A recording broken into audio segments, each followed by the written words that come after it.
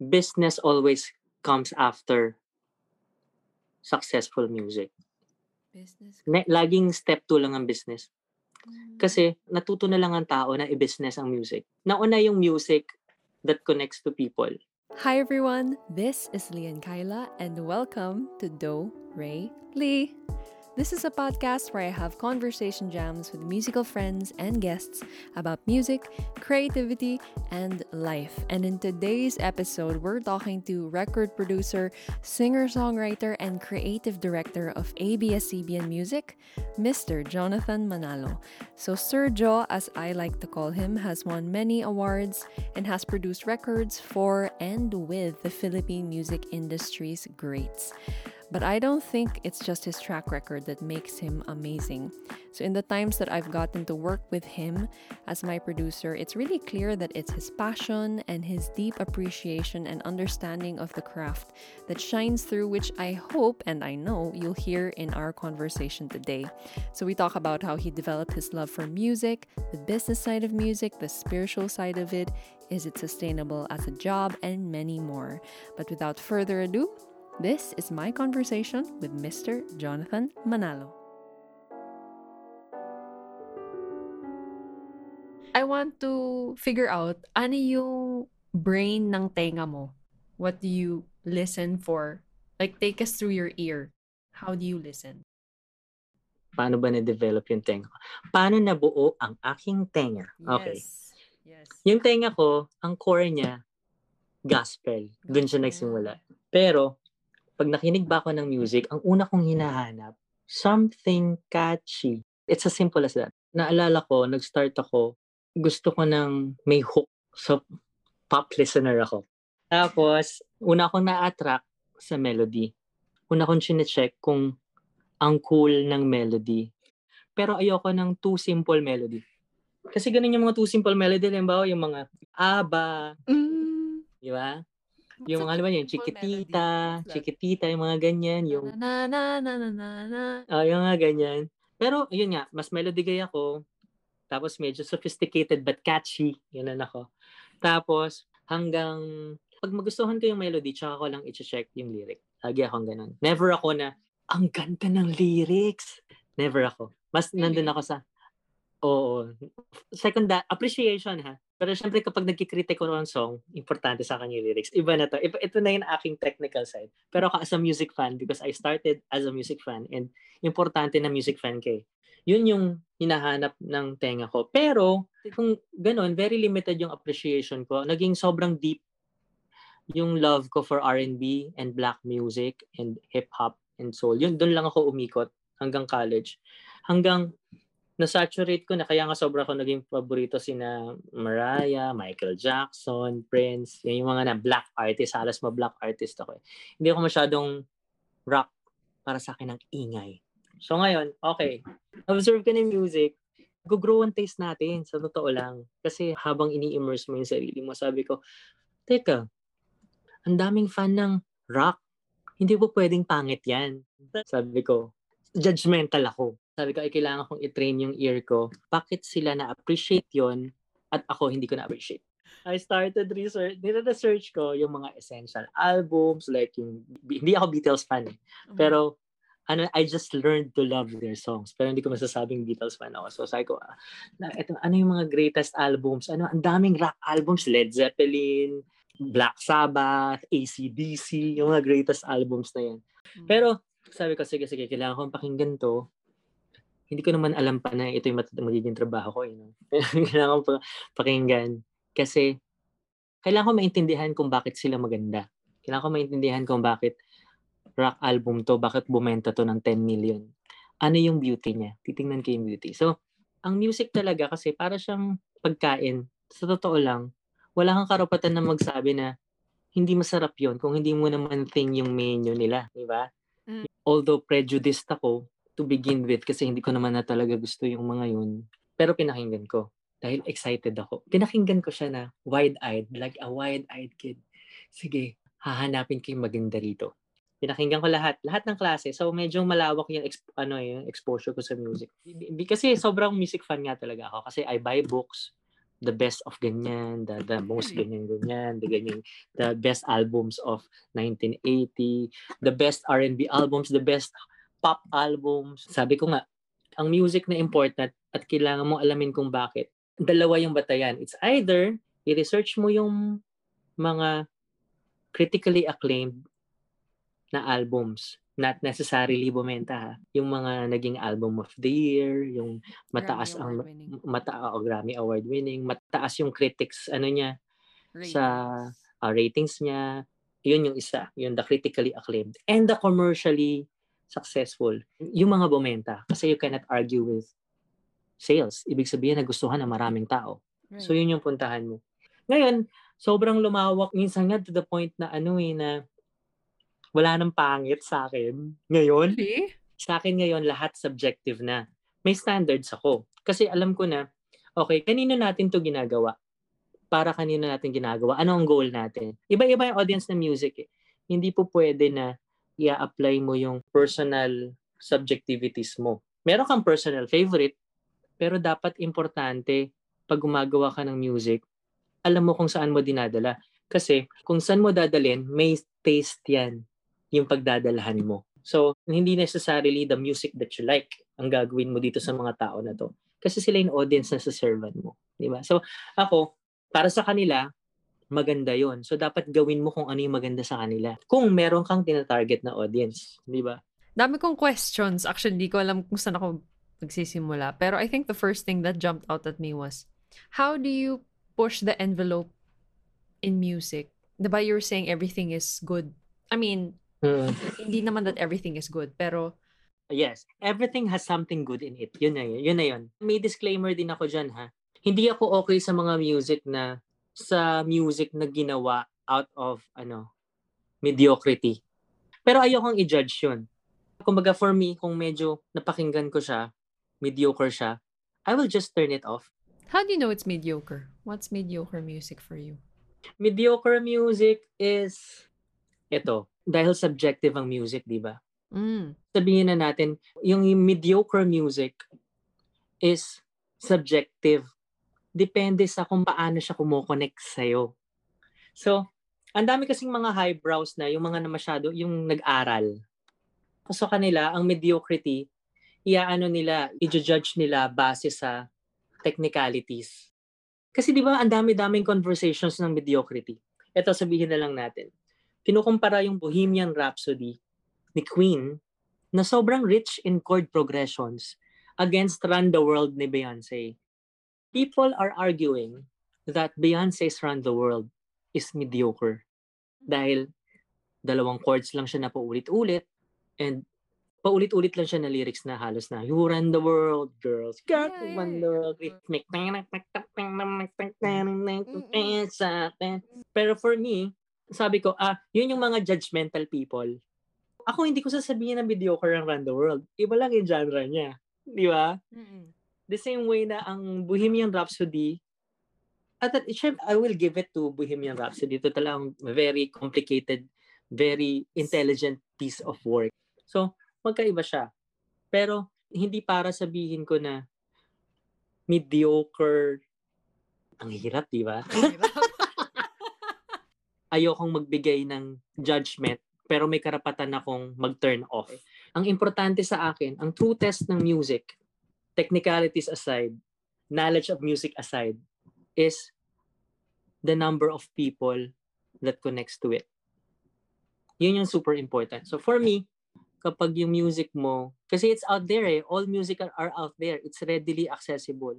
May magkakaiba lang ng levels ng promotion. Pero makikita natin na meron talagang music, if it's really good, kahit na hindi pinopromote, will find its way out at biglang ang mga tao makaka-appreciate, di ba? Yeah. That's good music. Walang makakapigil sa good music. Ang mediocre for me, yung music na walang gustong makinig dahil walang nakaka-connect. Mediocre sa context ng listener. So, ibig sabihin, maraming mga listeners na ang tingin sa'yo mediocre ka. Nakita mo, very subjective yung gusto kong gawing judgment. Pwede kasing mediocre sa akin itong music na to sa context ko. Kung ano yung pagkaintindi ko ng world ko, kung ano meron na ako na music appreciation, mediocre ka sa akin. kung marami kami na ganito yung tingin sa music mo, nakakalungkot. Kasi walang makikinig sa'yo. Pero, kung ako, ang tingin ko sa'yo, sa music mo, mediocre, sa biases ko, sa aking level of appreciation, tingin ko sa'yo mediocre. Pero meron namang 10 million people listening to you, okay lang yun. Kasi, may nakikinig sa'yo, ang dami oh. Pwedeng sa akin mediocre ka, sa kanila hindi. Walang masama doon. Di ba? Ang nakakalungkot talaga na situation sa music is kung walang nakinig sa'yo. Kung wala at all. Pero here's the good news. Sasabihin ko lang din sa mga creators, nafu-frustrate ka kasi walang nakikinig sa'yo. Nafu-frustrate ka, mediocre ba ako? Kasi ano ba yung gagawin kong music para pakinggan ako?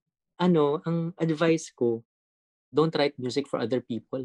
Write music from your heart.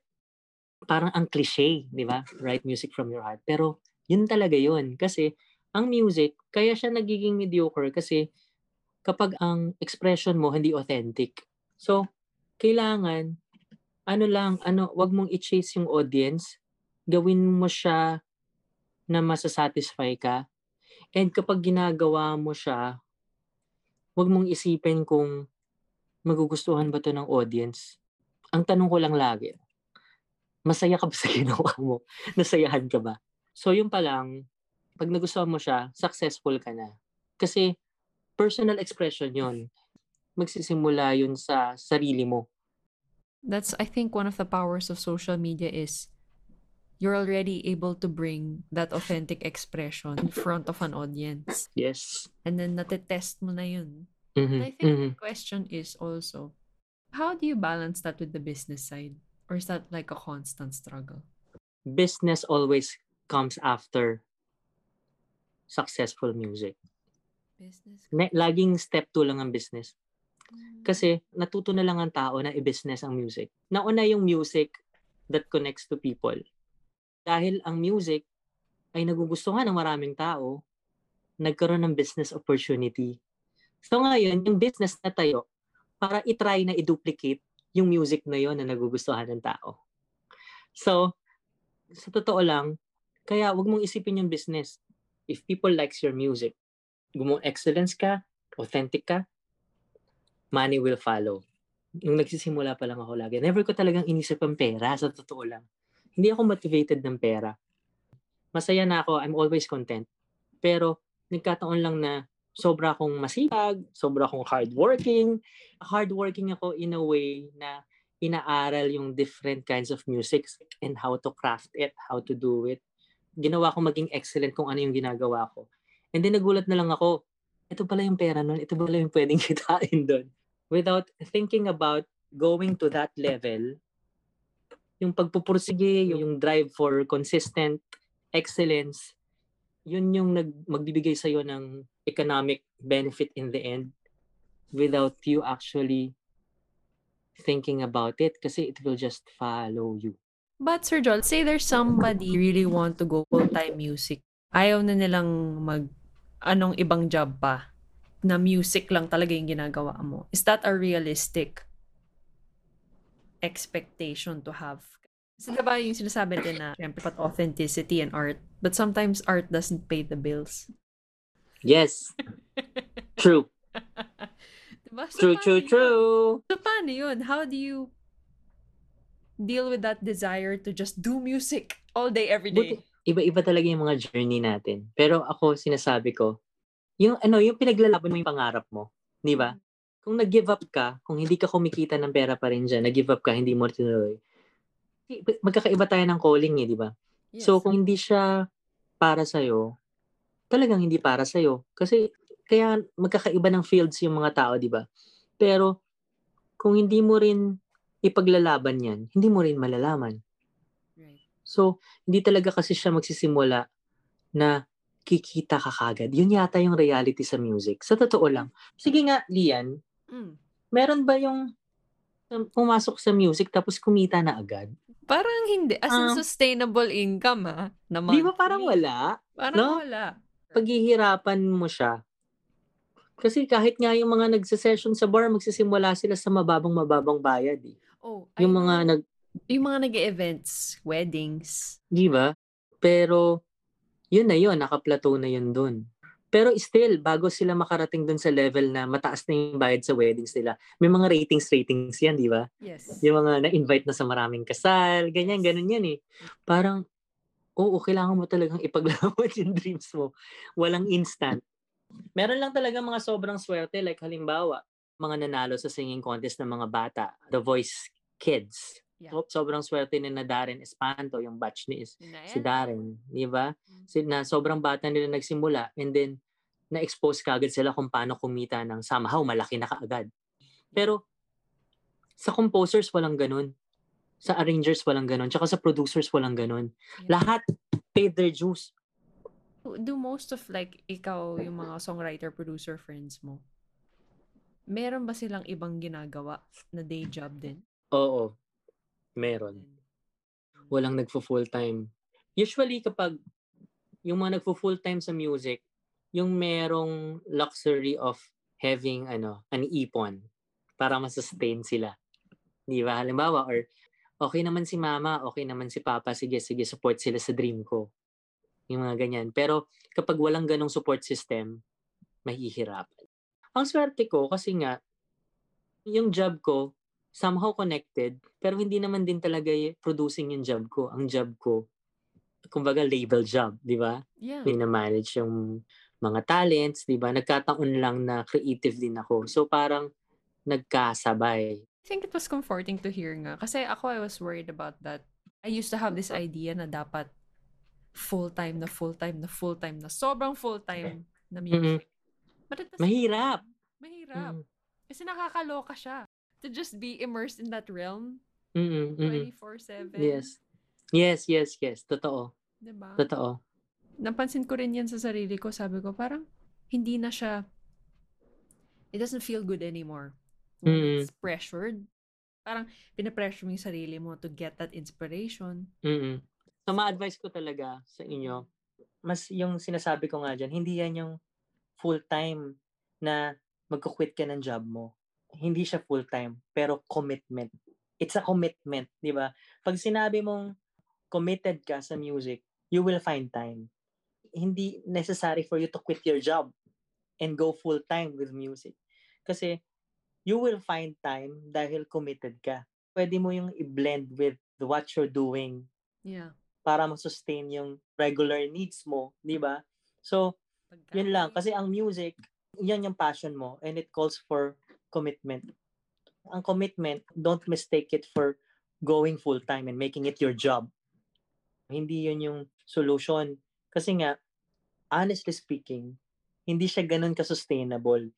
So, kailangan magpaka-realistic ka talaga na merong something na masusustain yung pang-araw-araw na pangangailangan mo, 'di ba? Yung totoong trabaho, 'di ba? Hanggang makarating ka na dun sa point na stable na siya. Stable na siya, pwede na, okay na. Pero yung talagang i-risk mo siya na 100% full-time, 'di ba? Delikado walang ibang yun. Source of income. Na walang ibang source, delikado yun. Porque sasabihin mo na committed ako dito, dedicated ako dito, magfo-full time ako. No, I will find time. Kesa full time. I will find time for it. And then, commitment looks different per person, diba? For some, commitment is everyday gagawin ko siya kahit konti. Iba-ibang level ng commitment eh. Parang girlfriend-boyfriend din yan, di ba? May mga relationship na sobrang, ano ba naman to? Hindi naman ako tinatawagan nito. Walang time sa akin. Isang example niyan. Ang pag-aasawa is a commitment. Pero hindi siya full-time job. May full-time job ka pa rin talaga. Pero committed ka sa asawa mo. Parang ganun yan. Yung hindi mo trabaho yung asawa mo. Hindi siya ang full-time job mo. Pero committed ka sa asawa mo. May commitment ka sa kanya. Dedicated ka sa kanya. Di ba? May quality time ka sa kanya. Dapat mas ganun siya tingnan. Kasi para mas ma-enjoy mo siya. Ma-enjoy mo yung relationship mo sa asawa mo.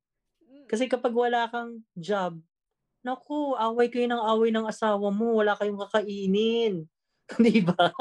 It's a love relationship. Yes. Yun pala yung perfect analogy doon. Oo nga. I love it. Such a good analogy. Do you think, musical instruments are attracted to certain people. It chooses I you. believe. Really? Mm. Tingnan mo yung musical instrument, Mm. kung ano yung mood niya, kung ano yung personality ng musical instrument. Pag tiningnan mo yung tao, may connect somehow sa personality. If this person, kung ang personality niya is electric guitar, kita mo, yeah, may connect. Eto, most of the time, minsan Mm-mm. kahit nga harpist Anong instrument nag-harp? Uy, parang angel. Parang angel. Di ba medyo ganon? Wala lang, ano ko lang. Actually, di ko naman iniisip. Nung pag-uusap lang natin na-realize ko na, ay, oo nga, no, medyo, kasi ang instruments may personality, di ba? How they sound, Mm. di ba? Yeah. That's interesting. Na parang the instrument chooses you. Mm-hmm. Or the other way around. Na, you choose the You instrument. choose your instrument. I like that thought. Maganda yun. Tsaka parang, ano siya, I think minsan kasi iniisip ko with my piano na you have a relationship with your instrument. Mm-hmm. And then nade-develop siya over time. Mm-hmm. Diba? Tama. Tsaka, it's all about connection, lalo na in arts. Mm. Di ba? Lalo na in music. Music is, I believe, is something spiritual. So, may connection in that level na hindi lang siya hahawakan mo na physical connection. It's more of, connection na nasa soul, spiritual realm. Di ba? Ganun siya kalalim. Kaya talagang, may kinalaman sa pinakamagiging aura mo. Yung sinasabi mong soul, diba? Music as a soul practice. Mm-hmm. Na parang I feel that when I sing or when I play, parang nako-connect ka sa higher purpose. Totoo. Or you feel connected. Did you often feel that when you listen to music or when you also sing or you play? For me kasi yung music per se, the music realm, it's a realm for me. Music is a realm. Ngayon, nag-uusap, kumakain tayo, gumagawa tayo ng everyday things. And then, every time na papasok yung music, we tap into that realm. Nakikinig ka ng music, meron siyang something na ginagawa sa soul mo. Kumbaga, it affects you. Meron siyang nagiging effect sa'yo. Kung gusto mong ma-uplift, meron kang music na pupuntahan para i-uplift ka. Ano ba yung nagpapa-uplift sa'yo? It's from the inside, di ba? Yeah. It's the soul, it's your feeling, it's something spiritual, di ba? Pag gusto mo namang malungkot, wala ka namang pinagdadaanan, nakinig ka ng sad music, may mga tao na sobrang namumove ng sad music. Naiiyak sila with sad music. Wala naman silang depression, wala naman silang pinagdadaanan, pero na-affect sila ng music in that powerful way. Kaya for me, the process of music in itself, we cannot touch it because it's a realm, it's a spiritual realm that we access into. Kaya nga every time, katulad mo, pag gumagawa ka ng song, hindi naman natin alam kung paano talaga gumawa ng song in the first place. Pero matatapos mo siya base sa inspiration mo at the moment. Every time you finish a song, wow. For me, it's a miracle. Anyone, kahit sino, pwedeng mag-aral ng notes. Magbasa ng notes. Pwedeng aralin yung technicalities ng music, the scales, everything, chords, harmonics, progression. Kahit na anong aral mo, if you don't have the gift of creating original music, your own music, hindi siya mangyayari. It's a miracle. It is a miracle because yun yung sinasabi ko, kung meron kang, kung binigyan ka ng gift ni Lord to tap into that, kumbaga parang parang it's a cloud. And then in that cloud, there are many musical ideas, different feelings, different message, different types of genre. And then we tap into that cloud and then makakakuha ka ng isa. And ikaw yung magiging channel. And then you create and finish it. Ganun ko siya nakikita. And then bawat creation na yun can make someone feel about something. Kung ano man yung magiging effect sa kanila. Ako, I agree kasi when I think of music also, I like that idea yung sinabi niyo na realm, na it's a space that you draw from, diba? And it's a place that's outside of us na binibisita natin. Sometimes I also think na it passes through you. May mga ideas kasi ako minsan na I don't know saan nanggaling yun. So, you're like, para kang channel, di ba? Yeah, exactly. And then parang yung mga musicians, para tayong mga antena lang. Tama. and we just get channeled in these different ideas. May nabasa nga akong interesting na idea na from Elizabeth Gilbert na sinasabi niya na sometimes when we think na may dumaan na idea, kunyari hindi natin nasulat ng whatever, na-block siya somehow. Sabi niya, maybe it's meant to be expressed by another artist. Hindi talaga para sa signal niya. Yeah. Exactly. Nawalan ng connection. Ano daw? Smart siya. Smart. Hindi mo network yan. Sorry. Naligaw lang. Pero yeah. And yung sinabi niyo na it's something that has a different effect on different people. Parang that's one of the phenomenons of music na sobrang nai-interest ako kasi it can be the same song pero iba-iba yung interpretation ng iba-ibang tao. Tsaka, for me, yung music, meron siyang, may ginagawa siya sa yung something spiritual, di ba? Natatouch ka niya. Ikaw, Lian, gusto kong malaman sa'yo. Meron yung mga nasasabi mo ba kapag nakikinig ka ng music, yung parang, ano ba to? Yung natural high. Yun. Yung parang, it gives you that high na masaya lang. Tapos, and also the joy of creating it. Yung being in that process of creating music. Masaya siya. Kaya nga, tayong mga musician, hindi tayo napapagod sa ginagawa natin. Dahil, siya soul enriching. Mapapagod ka pero sobrang busog na busog. Kung katulad ko, work ko siya. Nakakapagod ang work ko. Pero, itutulog ko lang, okay naman ako kasi nurtured naman yung soul mo eh. Yun lang. Thankful tayo kay Lord na binigyan niya tayo ng ganitong gift. Diba? Wow, that was a jam-packed episode. I hope that you learned a lot because I certainly did. And now let's talk about some of the key takeaways that I had from this episode. First of all, always be expanding your ear and learning more about your craft. And one of the things that I really learned from Sergio is the way to do that is to peruse the Spotify library. Listen to a variety of genres. From classical music to maybe Indian music or K-pop, because it can be really easy, right, to get stuck in one mode of musical thinking, right? You listen to one genre or genres, a couple of genres over and over again, but it's listening to other kinds of music that really helps you expand your ear and grow your sound and your style and be able to spot trends as well that's happening if you want to become a record producer. Secondly, I also learned from Sergio that mediocrity and good music is subjective, and you heard it. We had a lengthy discussion on what mediocrity means, what is good music, how can we push the envelope further, and there are some other things that we discussed that I'll reserve for a later special bonus episode on how you can collaborate with other people, how you work with other musicians in order to push that envelope forward some more. Third, it really is difficult to make a living out of music, but as Sergio says, music is a commitment, much like a relationship, so you don't need to go full-time with it, but you need to find the time for it. I love that quote. Fourth thing that I've learned is that music really means different things to different people, which is why I want to ask you as a question for this episode is, what is music for you? Now, if you'd like to answer that, you can send in your answers via a voice message on our Anchor webpage, anchor.fm/doraylee, or through our Instagram account at Doraylee Music Podcast.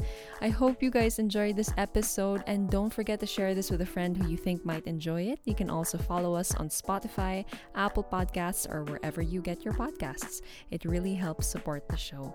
All right, guys, till the next one, take care. This episode is produced, created, edited by yours truly, Lian Kyla, and I also made the theme music.